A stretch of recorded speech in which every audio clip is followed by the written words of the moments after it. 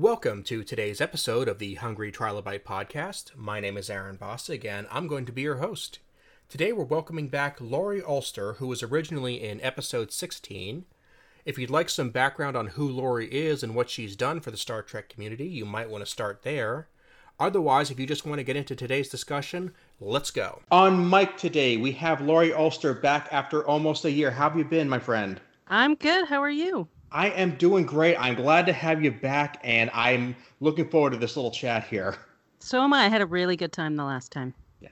And a lot has changed since the last time. You and I were just talking off mic about how our sense of community has just been shattered given everything that's happened in 2020. And on a slightly more positive note, we've had so much new Star Trek content that wasn't even on the horizon when we last chatted. So it really feels like it's a whole new world. Yeah, there's a ton more content. And also the one thing is everybody's learning how to do everything online. And so there are all these virtual cons, and I've been enjoying them a lot. There are a lot of good ones. Which ones have you been to? Well, I just go to the panels, Mm-hmm. and I don't buy autographs and things, but like a bunch of the Next Generation, Deep Space Nine, Discovery.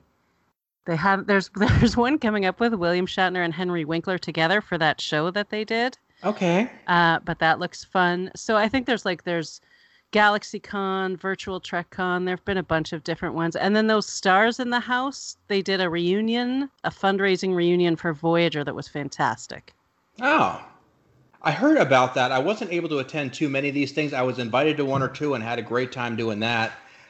It's great. It's a nice little stopgap, but it isn't quite the same. Yeah. I mean, it isn't, except that you don't have to pay for a hotel or a flight or go stand in line. So that part's nice. Mm-hmm. So it's easier on the feet. And they're all accessible later online. So that's fun too. I highly recommend that Stars in the House Voyager reunion because I laughed out loud many, many times. The Voyager cast in general has a lot of good stories and a lot of great personalities. They do. The Next Generation, it's almost like they all know each other too well that you feel like you're eavesdropping a little bit. Mm-hmm. But yeah, they've all been fun. I've been enjoying them.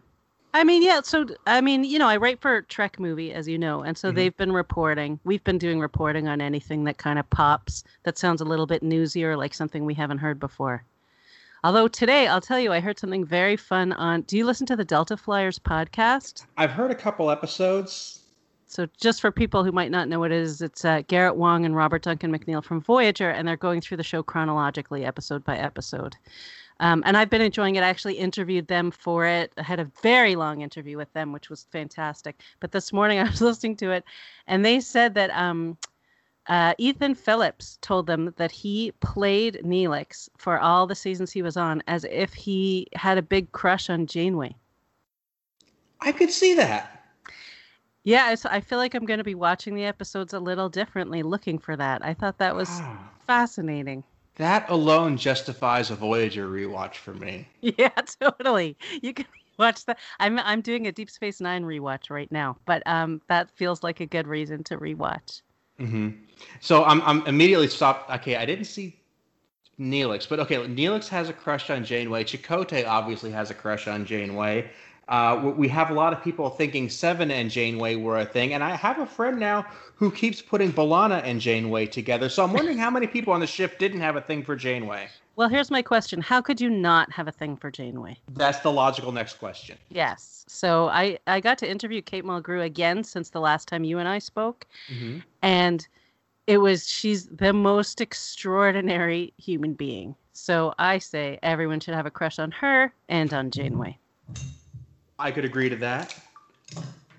So the next thing I would think of when you're talking about characters who were played with crushes, the next thing that comes to mind is Garak and Bashir. Yeah, that's a big one. Yeah, and I will be honest with you, I did not see that watching it growing up. I did not see it on any of the reruns until Andy said that was deliberately a choice he was making. It wasn't coming across to me. So I'm trying to now reevaluate how I see that myself. Yeah, I think it probably didn't come across to you. I mean, I don't know your specific background, but a lot of people as kids weren't even exposed to the idea that that was an option. Mm-hmm. So it would be something that a lot of kids didn't pick up on, or, you know, younger adults didn't pick up on. Mm-hmm. And now we look at our pop culture and it's finally starting to reflect the reality of human relationships. So it might be something that we're more open to recognizing now. I mean, as soon as that became a thing that people were talking about, I could see it all over all the episodes. Sure. And I'm thinking when I go back and rewatch it, that'll be my experience too. I always interpreted it not so much in a sexual way or a romantic way or even really an attraction way. I saw it in terms of life experience because Garak was coming in as a person who was not just older, but had some extremely sinister experiences in life. He was used to doing the dirty work and comes into Bashir, who's fresh out of the academy, a young, dopey guy who might be genetically engineered and a genius and all that, but he's still just like, I really like watching James Bond movies. They're awesome. Yeah. And I mean, he was just putty in the hands of somebody who actually knew how the world worked. Right. And that's how I saw it. And that's just the dynamic I kept seeing between them. So if there's more to it, lead me through that. Okay.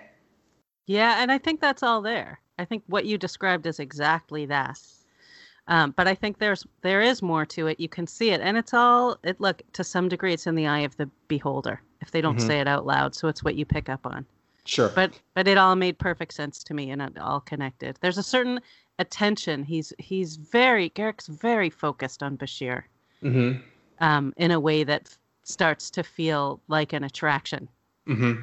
Because it's such a part of he gives him so much of his attention and pays attention to everything that he does.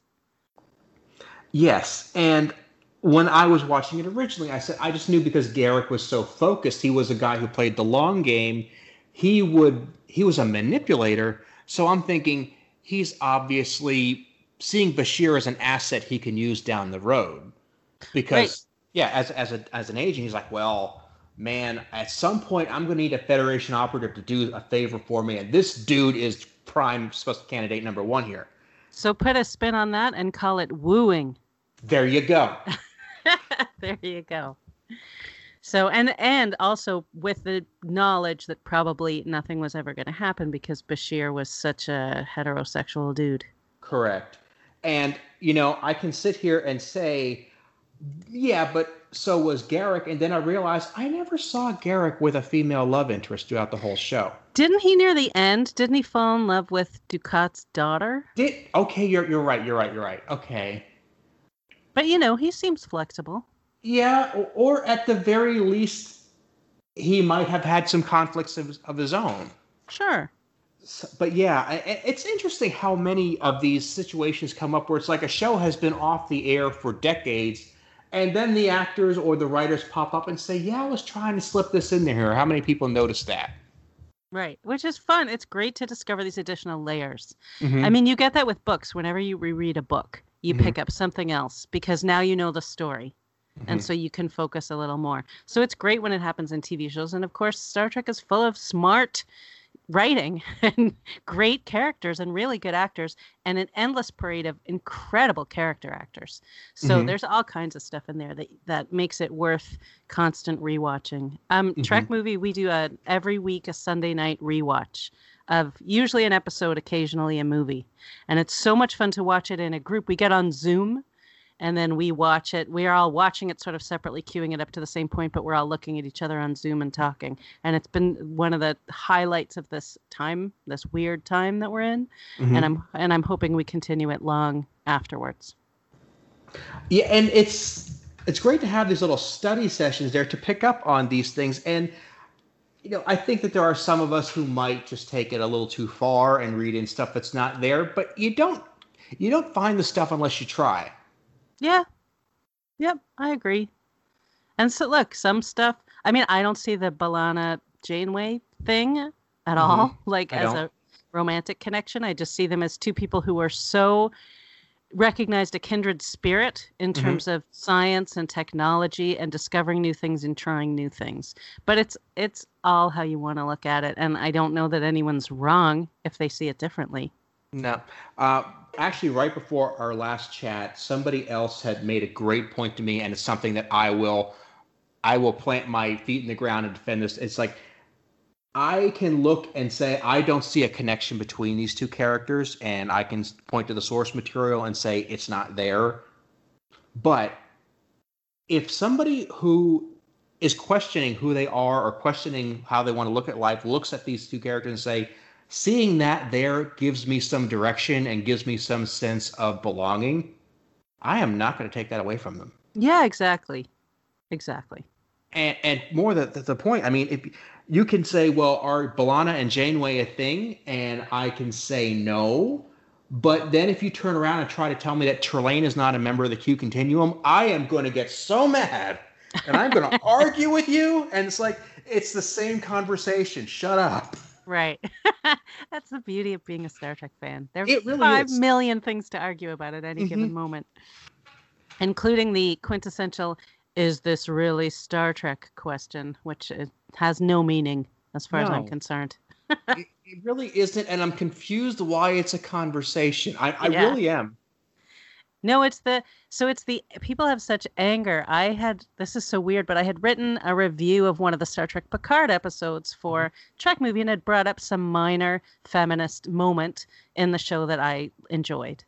And some guy was so angry that he found me on Twitter, sent me some very nasty messages, including a screenshot of him Googling my obituary. Oh my. So, I mean, I just blocked him and I didn't respond, and I screenshot it because it was bizarre and freaky, sort of hilarious. But and that was because of a review of a TV episode. Yeah. I had a similar experience last week, and it was odd, and I really don't want to get specifics because I don't want these people to get more attention than they're already getting. But it's odd because it goes instantly from, we're going to argue about Star Trek to, we're going to argue about what you know about what you like. And to me, that's a very strange path to take. It really is. It's I don't understand where it all comes from. I was such a lonely little Star Trek fan for most of my life that now that I'm part of communities, I love it. I love being able to have those conversations with people and being able to argue a point in a fun, lighthearted, fascinating way, and hearing someone else's view when they see things totally differently is very entertaining. And the people who get angry and upset about it are just in a whole category by themselves. Yeah, they are. And I want them to have their view. I want them to voice their opinion, but you cannot then say your opinion overrules mine because of this reason. Now, right. Yeah. We both watched. We're both fans. If we disagree, that's cool. I mean, I am a huge Batman fan. I love Batman. I love comics in general. There was a point about 10 years ago, 15 years ago, where I looked at the comics I bought and said, I didn't enjoy reading these. I'm not going to buy any more for a long time. Did you go find people who liked them and then yell at them? No. Nor did I say the comic books they bought weren't real. Or they weren't real fans because they read them. It's like, no, I moved on and found other things in the meantime. Yeah, no, I know. It's ridiculous. I mean, I'll be on Twitter and people talk about Enterprise, which is my least favorite of all the Star Trek shows. I liked some things about it, but mostly had a lot of issues with it. But I don't feel the need to go tell them that when they're saying something nice about it. Yeah. We could have this discussion by itself all day because I was a huge Enterprise fan, acknowledging there were some issues, but every show has them. Sure. But, you have things you really like, and I'm on board with that. Yeah. No, exactly. I mean, my least popular Deep Space Nine opinion is that I didn't love the serialized war arc, which everybody else says was the best part of the show. I would agree with them. Right. And I disagree, and I found those to be my least favorite, least compelling episodes, and they felt less Star Trek-y to me. And yet, I still would say they're really good episodes. And in my rewatch, when I get to that phase, I'm going to watch them all. But it's just somebody's taste, and it's fine. I still think it's a brilliant show. Mm-hmm. Just that first season is very strong. Mm-hmm. And interesting, because I think DS9 does have a strong-ish first season. There's 2 episodes that I think just fumble around a little bit, but I really think it does come into its own after season 3, and especially after season 4. And I really like the fact that they had the serialized arc. And the point I'm making is there's not a reason to completely throw something in the trash because a part of it wasn't your speed. Right. Yeah, exactly. I will say this. I think their pilot, the first episode, is not only the best Star Trek first episode, Mm-hmm. I think it's up there maybe in the top 5 first episodes of any show ever. And Deep Space Nine isn't my favorite Star Trek show, but that pilot, if you look at it and break it down, Mm-hmm. is extraordinary. The way they introduced every character, the way they introduced such a massive theme so beautifully, and it had tremendous emotional resonance. Mm-hmm. I think that makes a lot of sense there. Yeah, just as a writer, I was in awe of how they managed to introduce each character. Just blew me away. And then the whole thing with "You Live Here" with Benjamin Sisko, and they keep bringing him back to his wife's death and saying "You live here." It was one of the best portrayals of grief that I've ever seen. And that comes back many times with Ben, later on with Jake, dealing with the potential of losing his father, dealing with the people who have lost people in the war. I think the show really does have an almost heartbeat effect of dealing with grief. Yes. And you have a culture that dealt with being occupied and losing a part of their identity because of it. Yeah, no, it had those strong, deep threads running through all of it. It's powerful stuff. And just to even take that a step further, everybody looks at how the Bajorans suffered, and they absolutely did. But you have to then take a step back and say, why were the Cardassians these warmongers? Because their planet ran short on resources, so they realized they had to either pillage and plunder or starve to death. And that destroyed their culture. So everything becomes a continuing of suffering when you start to look at it on the long scale. I was just thinking how cool it would be to have a mini series or a limited series about Cardassians. Yeah, and I realize it would be risky because it becomes the blame the victim thing. But in a historical sense, we all become the victim at some point. You just have to know what time period to look at. Yeah, well, no, and they made terrible choices. Like their reaction to it was not an appropriate reaction. Correct. So it wouldn't be sympathizing with them in that way. But they are such great villains, mm-hmm. complicated villains. Mm-hmm. And Star Trek, and especially when they got the DS9, really avoided the temptation to turn them into these comic book Empire type villains. They were like, okay, as a whole, we don't like them. As a whole, they make bad choices. But when you break them down to the individual, you see the person who's just following orders, the person who got caught up with the wrong gang, the person who has to do this or they'll starve or get shot. I mean, you start to sympathize with the individuals in a larger group. Maybe. I mean, some of them were just jerks, but yeah. But yes, I think there was a complexity there. Mm-hmm. Absolutely. I mean, going back to Garak for a second there, we never really did we ever find out exactly why he was left on DS9? We assume things. I mean, I'll let you know at the end of my rewatch to see what I missed, but okay. I think we got bits and pieces mm-hmm. that you could put together, and I'm sure he had it all in his head somewhere, I'm sure. But I mean, just even though this dude is not to be trusted and this dude has done horrible things, when he says, I want to go home, there's a human party that says, ooh, okay, ouch. Yeah. No, I think he himself is a very complex, layered guy, but even the more straight-on villains that were Cardassians were fascinating characters. Mm-hmm. I mean, let's just go completely whole hog here. Let's pick Gul Dukat, who is like who is the Darth Vader of that area. He's just all bad and you fear him. And it's like, and you get to the end and you find out he's just crazy. Yeah. Like, okay, can I completely hate you if you don't even have your marbles about you? Then I'm asking myself that because I don't have an answer. Yeah, I mean, maybe he got more crazy as the show went on. I don't know if he started out crazy. Mm-hmm. I think there's, it's what happens with power, Mm-hmm. and it's what happens when people don't challenge you anymore. Mm-hmm. So that can take an ingredient of you that might lean towards crazy and amplify it until you get there. But he was really nuts by the end. Oh, yeah. And in your position, doing a rewatch, you can actually try to peg exactly what point does he completely leave the farm. Yeah, I mean, I'm only in season 2 right now. Okay.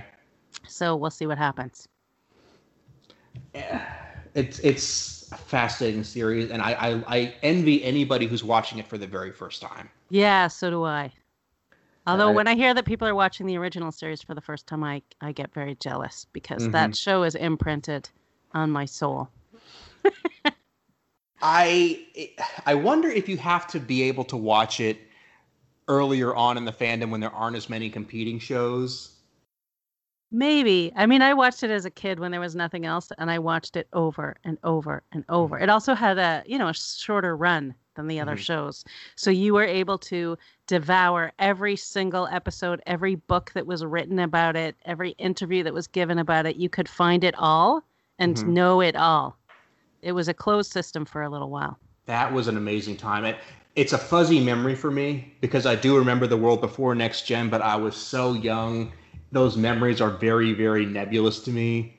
But when I really got into the show, it was just the original series and Next Gen, and the two were just like these sometimes enemies, sometimes friends playing against each other. Yeah, I had a longer time when there was not even a movie. There was just a dead series. That was all I had, was a dead series that I loved and that nobody around me felt the same way about. Oh, I know that feeling. Yeah. So, I mean, my siblings would watch it with me, and they all have an affectionate spot, I think, for the original series. But I was a crazily obsessed lonely little nerd. And now I have so many, I have the Trek movie team. I have all these fantastic friends on Twitter, and a couple of friends who are also huge fans. And it's a whole new world, let me tell you. And also getting paid to write about it, getting to interview people who worked on it. So that's a huge change from that. I wish I could go to that little kid and say, by the way, I got some good news for you. Yeah, that's a conversation you wish you could have. Because at the time, especially, 30, 40 years ago, whatever it was for you, it's like when this stuff isn't big money, it isn't big news, it's just, why are you watching this old show and nobody gets it? Right. I remember being at some event with my mom, like we were helping a friend who was doing a sale. Anyway, whatever, it doesn't even matter. But there was a woman, they said, oh, can you go work that booth? And there was a woman there, and she had a button pinned to her shirt. And I looked at her and I went, is that a United Federation of Planets button? And she said, I can't believe you know that. And we had this like amazing, I was some kid and a grown woman just having the most fantastic conversation because we were the only ones. She obviously didn't have people around her either. So it's funny that I remember it many decades later as such a big moment. You had to have a sign. It was like you were wearing a secret symbol, even though everybody probably knew what it was or thought nobody would make the connection and think to wear it unless they wanted to broadcast that, hey, you can talk to me about this. Well, it's why I like my deep cut stuff. Like I got a T-shirt that says the Daystrom Institute on it. So if you're not a Star Trek fan, you are not going to know that I am one when you look at it. Because you don't know what the Daystrom Institute is. But if you are a Star Trek fan, you're going to recognize instantly. And so I like the deep cuts because no one's going to make fun of you. No one's going to roll their eyes at you. And anyone who recognizes it, if they recognize it, they're in the same boat you are. Nowadays, if you wear something like that, I mean, you're selling these things at Walmart, which didn't used to be a big thing. You wouldn't wear this. You wouldn't get Star Wars stuff unless there was a movie in the theater right then. That didn't happen. You just said Star Wars, dude. I know. Oh, okay. And I'm thinking that specifically because Star Wars for me it's more of a perpetual brand now. Yeah. I mean, people, you're seeing stuff on the shelves now, even when there's no movie in sight and it's just kind of around. Star Trek kind of comes and goes as they make new movies and new shows. Well, I also think Star Wars has a huge kid fan base. Yeah. Which Star Trek does not. I don't think kids are watching it. I mean, some, but not a lot of them. So Star Wars can make more T-shirts, more toys, and it's something that adults and kids share together. Whereas Star Trek has always been more adult focused, at least the last bunch of iterations, and especially generally what's going on with it now is very adult. Well, that's why they're doing a kids show. They're doing a separate kids show.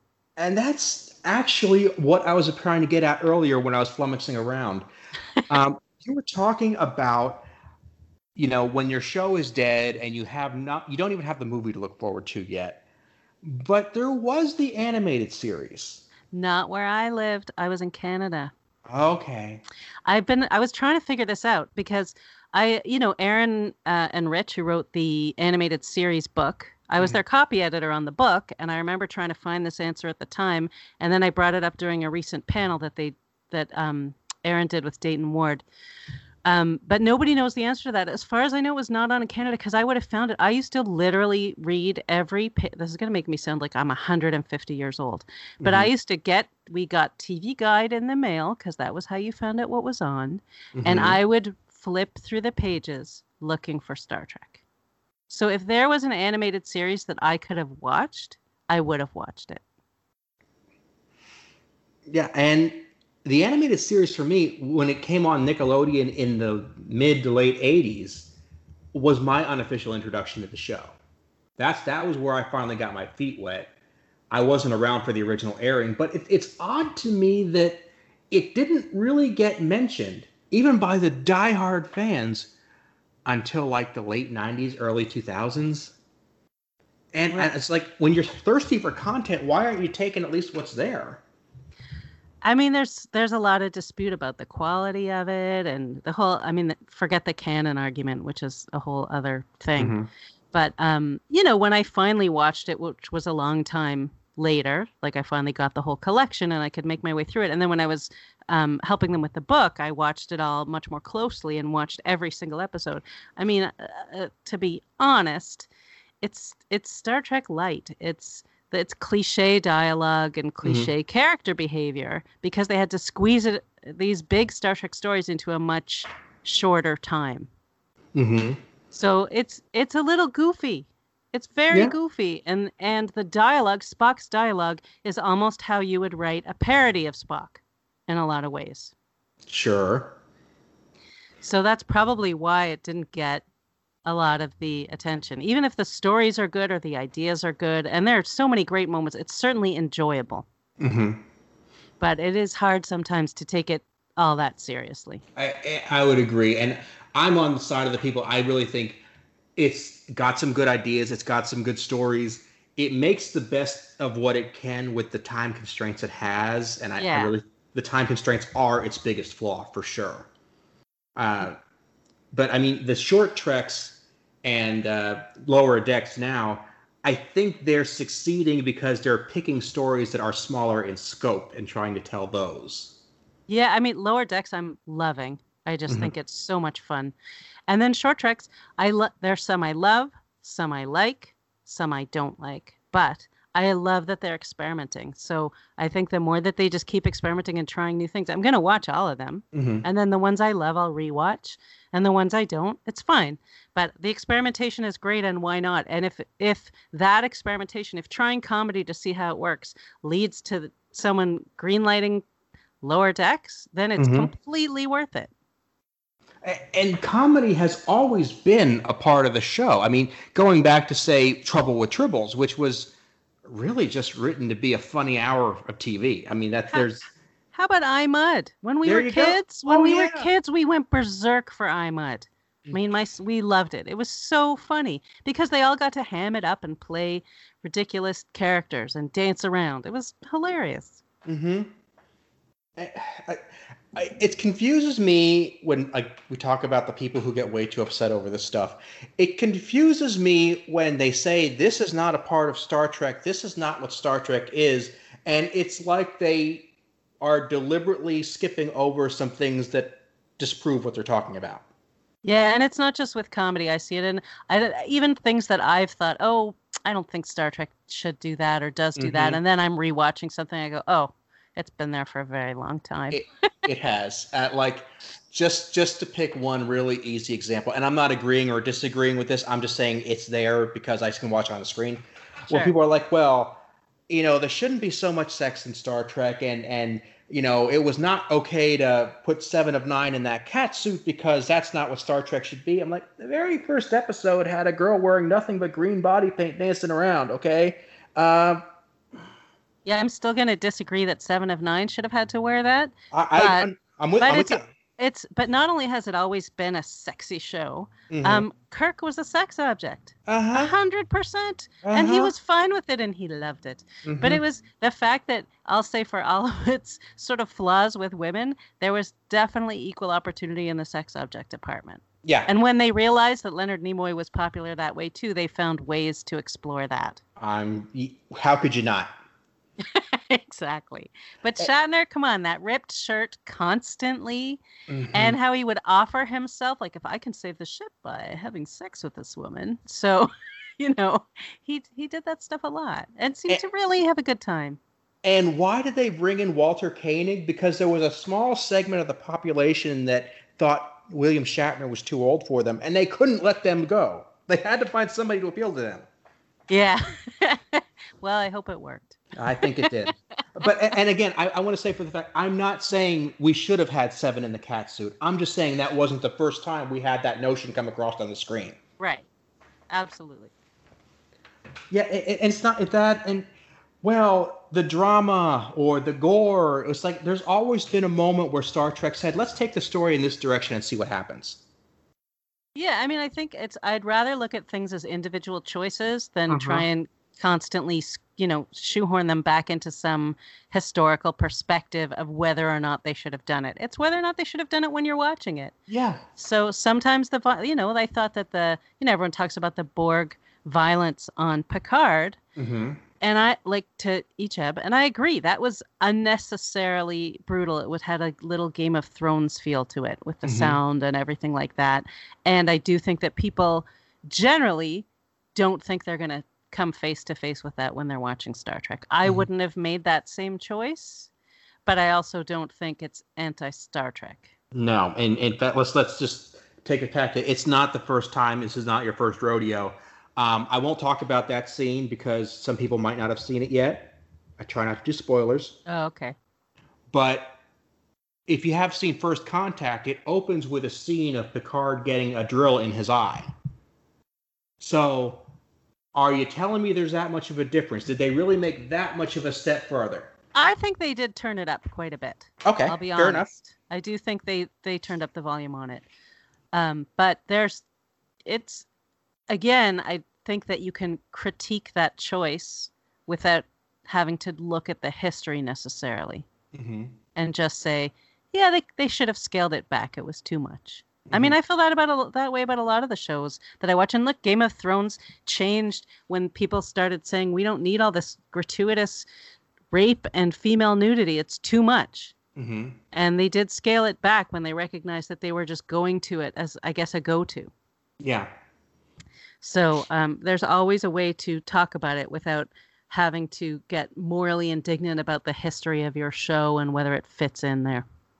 That's a great term, moral indignation. And that I think that kind of that puts a pin on why I feel this way. It's like it's not a moral issue.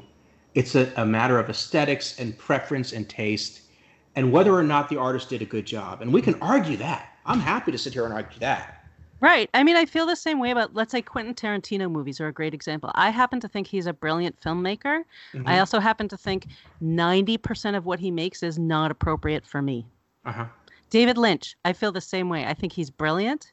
I think he does a lot of things I don't want to see or can't see because I will find them disturbing because I don't like to see certain kinds of violence. But I think they're both brilliant, original filmmakers. So I loved Twin Peaks because it was on network television. And that limited what he was able to do in terms of the specific areas where I have difficulty. Mm-hmm.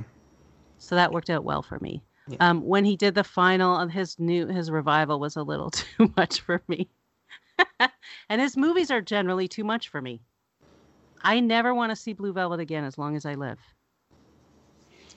Yeah, but you recognize that that's just the way you're going to perceive the media, and not necessarily that the media itself is flawed. Because you're saying these people did a great job; they're great artists. Yeah, I mean, Blue Velvet is probably a great movie. It's hard for me to be objective about it because I found it too disturbing. But Quentin Tarantino makes great movies. My grandmother, I haven't seen Once Upon a Time in Hollywood yet, but my grandmother, who's 100, loved it. Just thought it was the greatest movie and is a huge fan of Quentin. So there you go, to each their own. Yeah. Like, I will tell you, and this is just me, if I know that by the end of the movie the dog dies, I'm not watching that movie. Right. Everybody has their thing. I'm not saying you shouldn't make movies where the dog dies, but I'm just saying I'm not going to be your audience. Right. And so when you accept that and stop seeing it as absolutes, you open yourself up to a lot more. And, going back to Star Trek, we're talking about a show that's literally about a universe full of possibilities. Yes. So let's not start putting walls around what we can and can't do for arbitrary reasons. Yep, I agree. A weird, divisive fandom in a very divisive world. Uh-huh.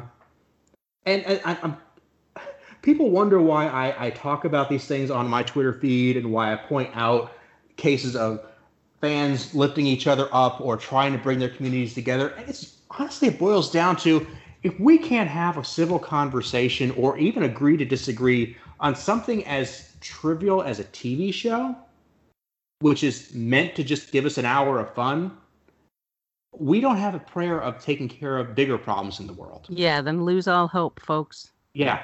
And that's why I really harp on this, because this isn't the reality. There's more important things going on, absolutely, but we're arguing over the TV show, okay? Can we put some perspective? Can we get that down that we can move on to other stuff? No, and also I find sometimes there was someone on Twitter.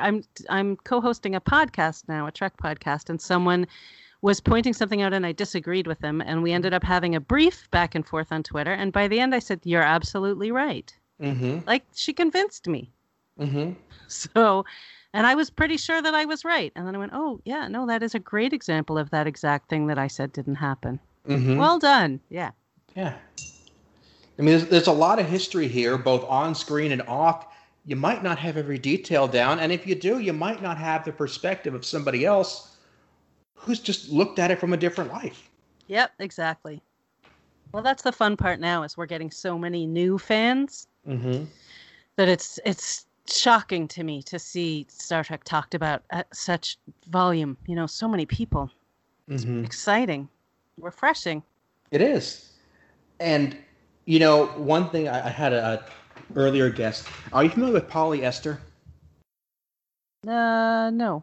Okay, well, I'm going to send you her contact info because she is somebody you definitely want to keep your eye on. Comedian up in Canada who has a one-woman show about how Star Trek made her life better. Oh. I'll let her tell her own story. But do you know where she is in Canada? Asks the Canadian.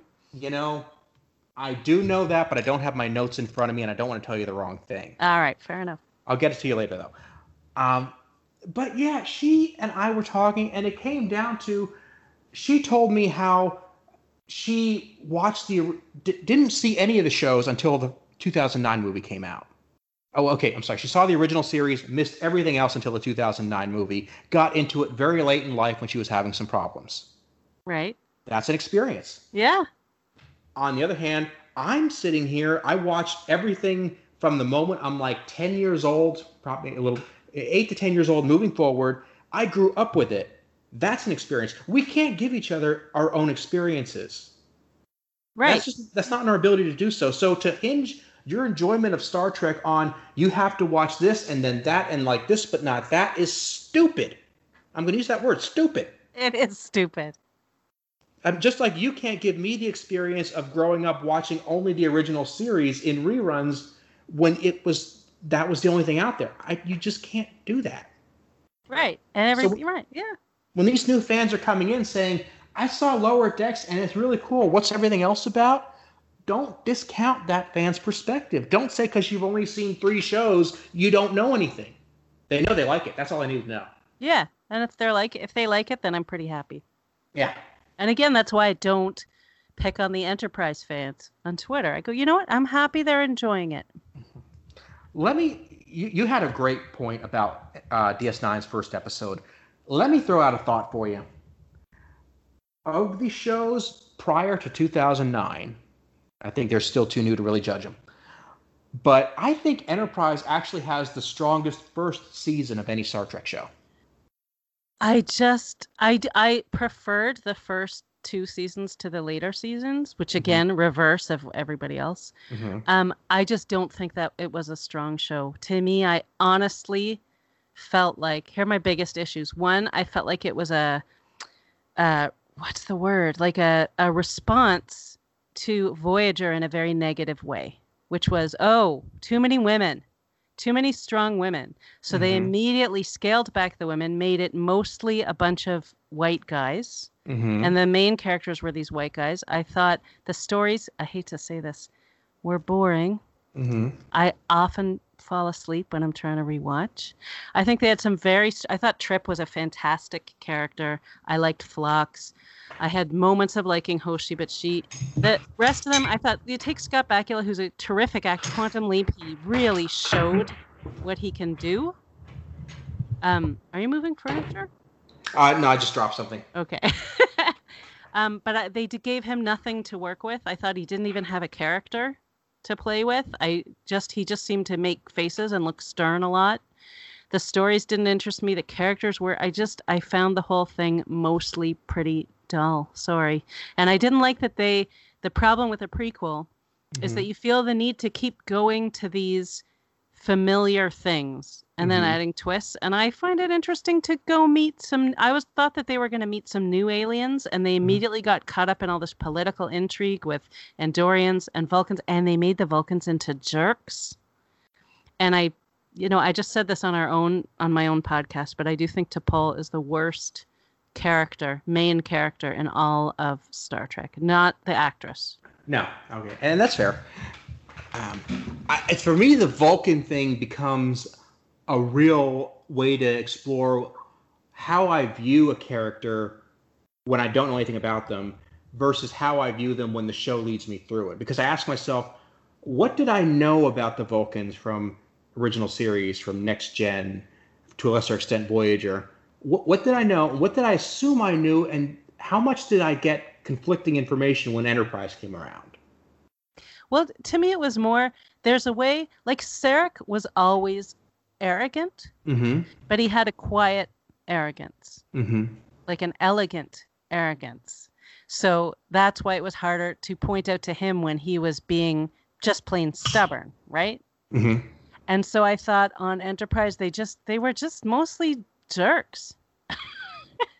Like it wasn't a subtle thing. It was just their snobby, superior jerks. So I didn't like that because I always thought the thing about Vulcans is that they're the coolest one in the room. And when you put Vulcans with humans, like Tuvok had the same experience as Spock, which was that everybody made fun of him for being a Vulcan all the time. Even when he was stronger and smarter and faster than everybody else. So it was a weird dynamic that it's always okay to make fun of Vulcans. And maybe you can retrofit it and say, well, that's because Vulcans used to be jerks and then Earth people got used to making fun of them. But I did not like the portrayal on that show. It didn't make them seem superior to me. It made them seem like dopes. I think you can maybe read a little bit into the way Star Trek fans want to see themselves, and that, they're usually the coolest ones in the room, but everybody else, can't take it and wants to give them a little ribbing. Yeah. Think we see ourselves that way a lot? Yep, definitely. But yeah, it's like with the original series, they were very mysterious because we didn't know much about them, and they were the token alien race on a ship that didn't really have any. And then Next Gen and the movies kind of made them seem almost holy because they were the first contact we found out, and everything got better when we met the Vulcans. And then Enterprise comes along and it's like, yeah, but they were jerks. Yeah, And I wasn't happy with that choice. fair enough. And that's okay. But I do love a good Trip Tucker episode. It was good to give him a good throwaway line here and there. He had a great comic delivery. Yeah, no, I liked the episodes that were focused on him. I enjoyed those more. Did you get to read any of the books about him that following the series? No, I didn't. Okay. I have only read one. I'm looking to read more as I go along. It's definitely a neat way of playing with the character. Yeah, I got to, and it's not just because I got to interview him. He was already my favorite character from the show. And then I got to interview him. He was doing a thing in New York. So I did a phone interview with him that was a lot of fun. And then I went to the event with my son, who was, at the time, maybe 12. I don't know, it was a while ago. And he got to interview him on video for Trek Movie, the way he was with my son, Connor Trenier, was so lovely and makes me laugh every time I watch that video, because he's totally making fun of my kid for being a nerd, even though he's a guy who starred in a Star Trek show. Really sweet guy, a lot of fun. Definitely a champ. Yeah, he was terrific. He was already my favorite character on the show, even with my complaints about the white man trio. Well, I still loved him. Yeah, and that's a completely valid way to look at it. I mean, it's not a complaint I have per se, but I can see why, with the history of shows and the push to go more in the direction of diversity, not less, not the greatest move to make. Yeah, a backlash is the word I was looking for. It's a Voyager backlash. Yeah. And I didn't think that was a fair thing to do. I think it's fine. We look at Discovery, which is supposed to take place, was supposed to take place before original series, right? Mm-hmm. Right, yeah. So, but they didn't say, original series had all these white guys in charge, so we're going to reinstate that. Mm-hmm. They said, that was reflective of the time in which they were making TV, not reflective of the time in Starfleet. Yes, exactly. So there's nothing wrong with saying, yeah, you know what? We've got all these other people. We're going to mix it up. And that was a great choice. Yeah. And Enterprise could have made that same choice and chose not to. Agreed. To me, and this does not disagree with anything you're saying, it just kind of adds another spin on it. The backlash on Voyager, the problem with Voyager wasn't too many female characters, in my mind. I'm just going to give my opinion. It wasn't too many female characters. It was too many characters, period, and episodes that were too short to work with all of them. Well, it's funny. Garrett Wang talks about that a lot on the podcast and says, and in the interview I did, where he said that we had 9 main characters, which was more than anybody else. And as these guys are watching and making their way through, I just heard Robbie McNeil saying that there was a whole scene where he was sitting in the conference room and he never spoke. So I don't necessarily always feel that when I'm watching, but I think it's an accurate assessment. Yeah, I remember even when it was on, because if I remember, because it was on UPN and DS9 was on syndication, the Voyager had to be about 2.5 minutes shorter than DS9 did, and you could feel it. I mean, those few minutes really just felt like the story was pressed. It was like a smaller version of the animated series effect. They shrunk the story down. That was my problem with Voyager, above and beyond anything else. Sometimes that's not something I noticed a lot, but again, when I do that rewatch, I will. I loved Voyager so much. The women helped, but I loved all the characters, and I thought they really showed characters growing over time, really growing and changing. I mean, a lot of the arguments I hear about Voyager is that they kept hitting the reset button, which I don't necessarily agree with that, although I see what they mean, and I used to not see it and just say, no, you're wrong. But now I see it. But I do think they had character growth in a great way that was fascinating to watch. And I also liked I thought all the characters were very, very rich. Like the Deep Space Nine characters, they filled in great backstories, and they brought so much to the table to begin with. Whereas Next Generation, which I love so fiercely also, we didn't get to know intimately some of the characters, if you think about it. Yeah. And Another thing I would always point out is that because the Voyager was, kind of this own bubble on the other side of the galaxy, and there weren't a whole lot of people going on and off of the ship, we needed to see more of everybody else other than the bridge crew, which they got better at later on in the series. Yeah, I would agree with that. It would have been nice to see. There were a few. And my friend Naomi Wildman, who I love. Yes, sweet girl. I loved that kid. That was the kid I wished I was, but I was never as cool as she was. There's something about the kids on Star Trek is that they become wish fulfillment for the writers. Yeah, no, I think so too. And sometimes too, not well done. That's not a sentence, but you know what I mean. They didn't always do it well. Like Wesley obviously had some very bad moments and silly, naive moments and superhero moments. And then other times was great where they explored him in a richer way. But they weren't always great at doing kids, but Naomi Wildman rocked. Yeah. I am not on the Wesley hate train. No, I'm not either. And I like the actor. Yeah, I like the actor. A lot of people have their issues. I find him to be a smart, thoughtful person. I mean, I've never met him, but when I read what he has to say, I find it to be smart and thoughtful. And I think that his character had some dopey, some terrible outfits and some dopey episodes, but also some really good ones. And I thought they did good things with him at the end, actually. I haven't met Mr. Wheaton in person, but I have seen him in person. We didn't get a chance to talk. But he did a reading of the book he was writing at the time. And it's a fantastic book. I have to check and see if it's available now, because when it is available, it's going to be a hit. I love it.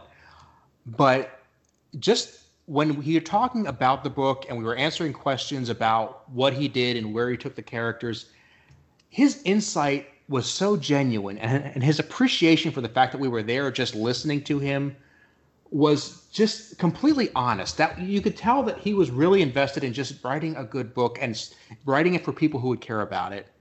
And there's no way I can't respect that. Here's the other thing about his honesty. This is such a crazy thing I listen to, but Macaulay Culkin has this strange podcast, and he had Will Wheaton on it, which is why I listened, because I'm not a big Macaulay fan. But sorry for the cough. The two of them talked about they both had a terrible childhood of being manipulated by their parents into and sometimes threatened, there was physical violence too, and forced to be actors when they didn't want to, and it wasn't what they wanted. And if you listen to that conversation, it's very raw and very real and very painful. And I think when you look at things in that context, then maybe you understand him a little more. I found it fascinating.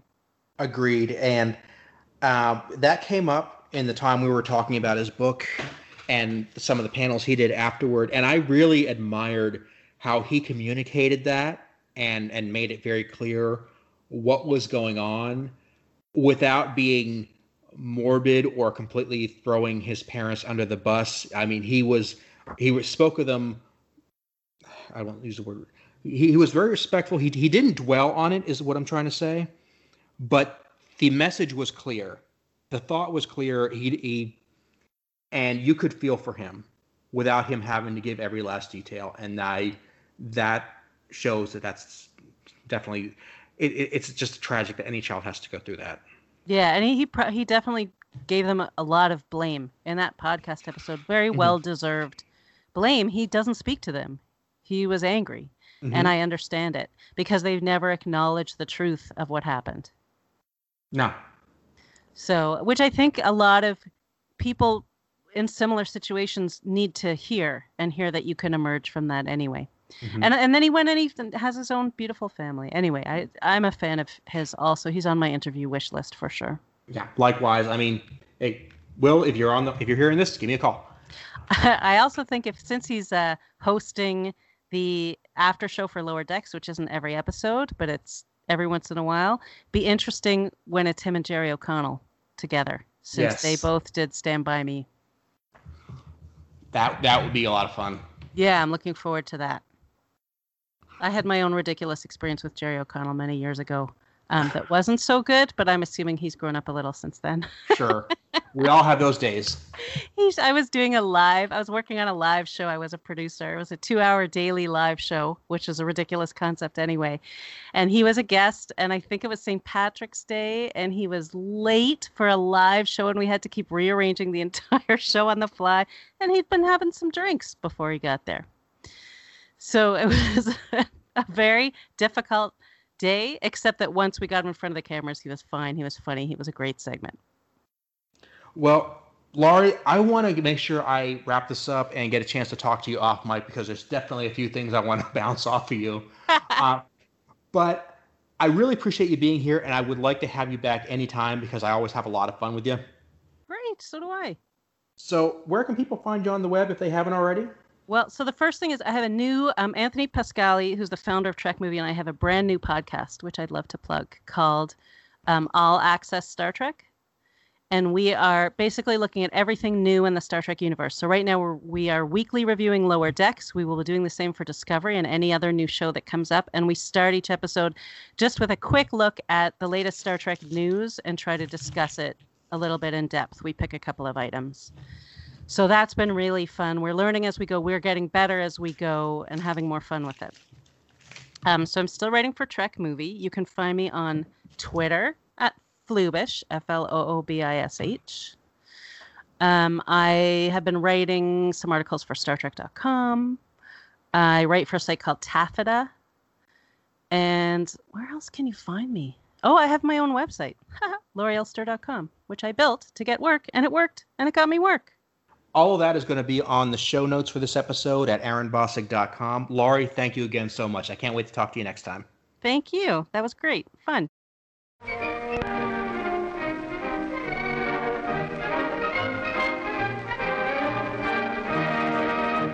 I would like to thank Laurie for being my guest today, and I would like to thank you for listening.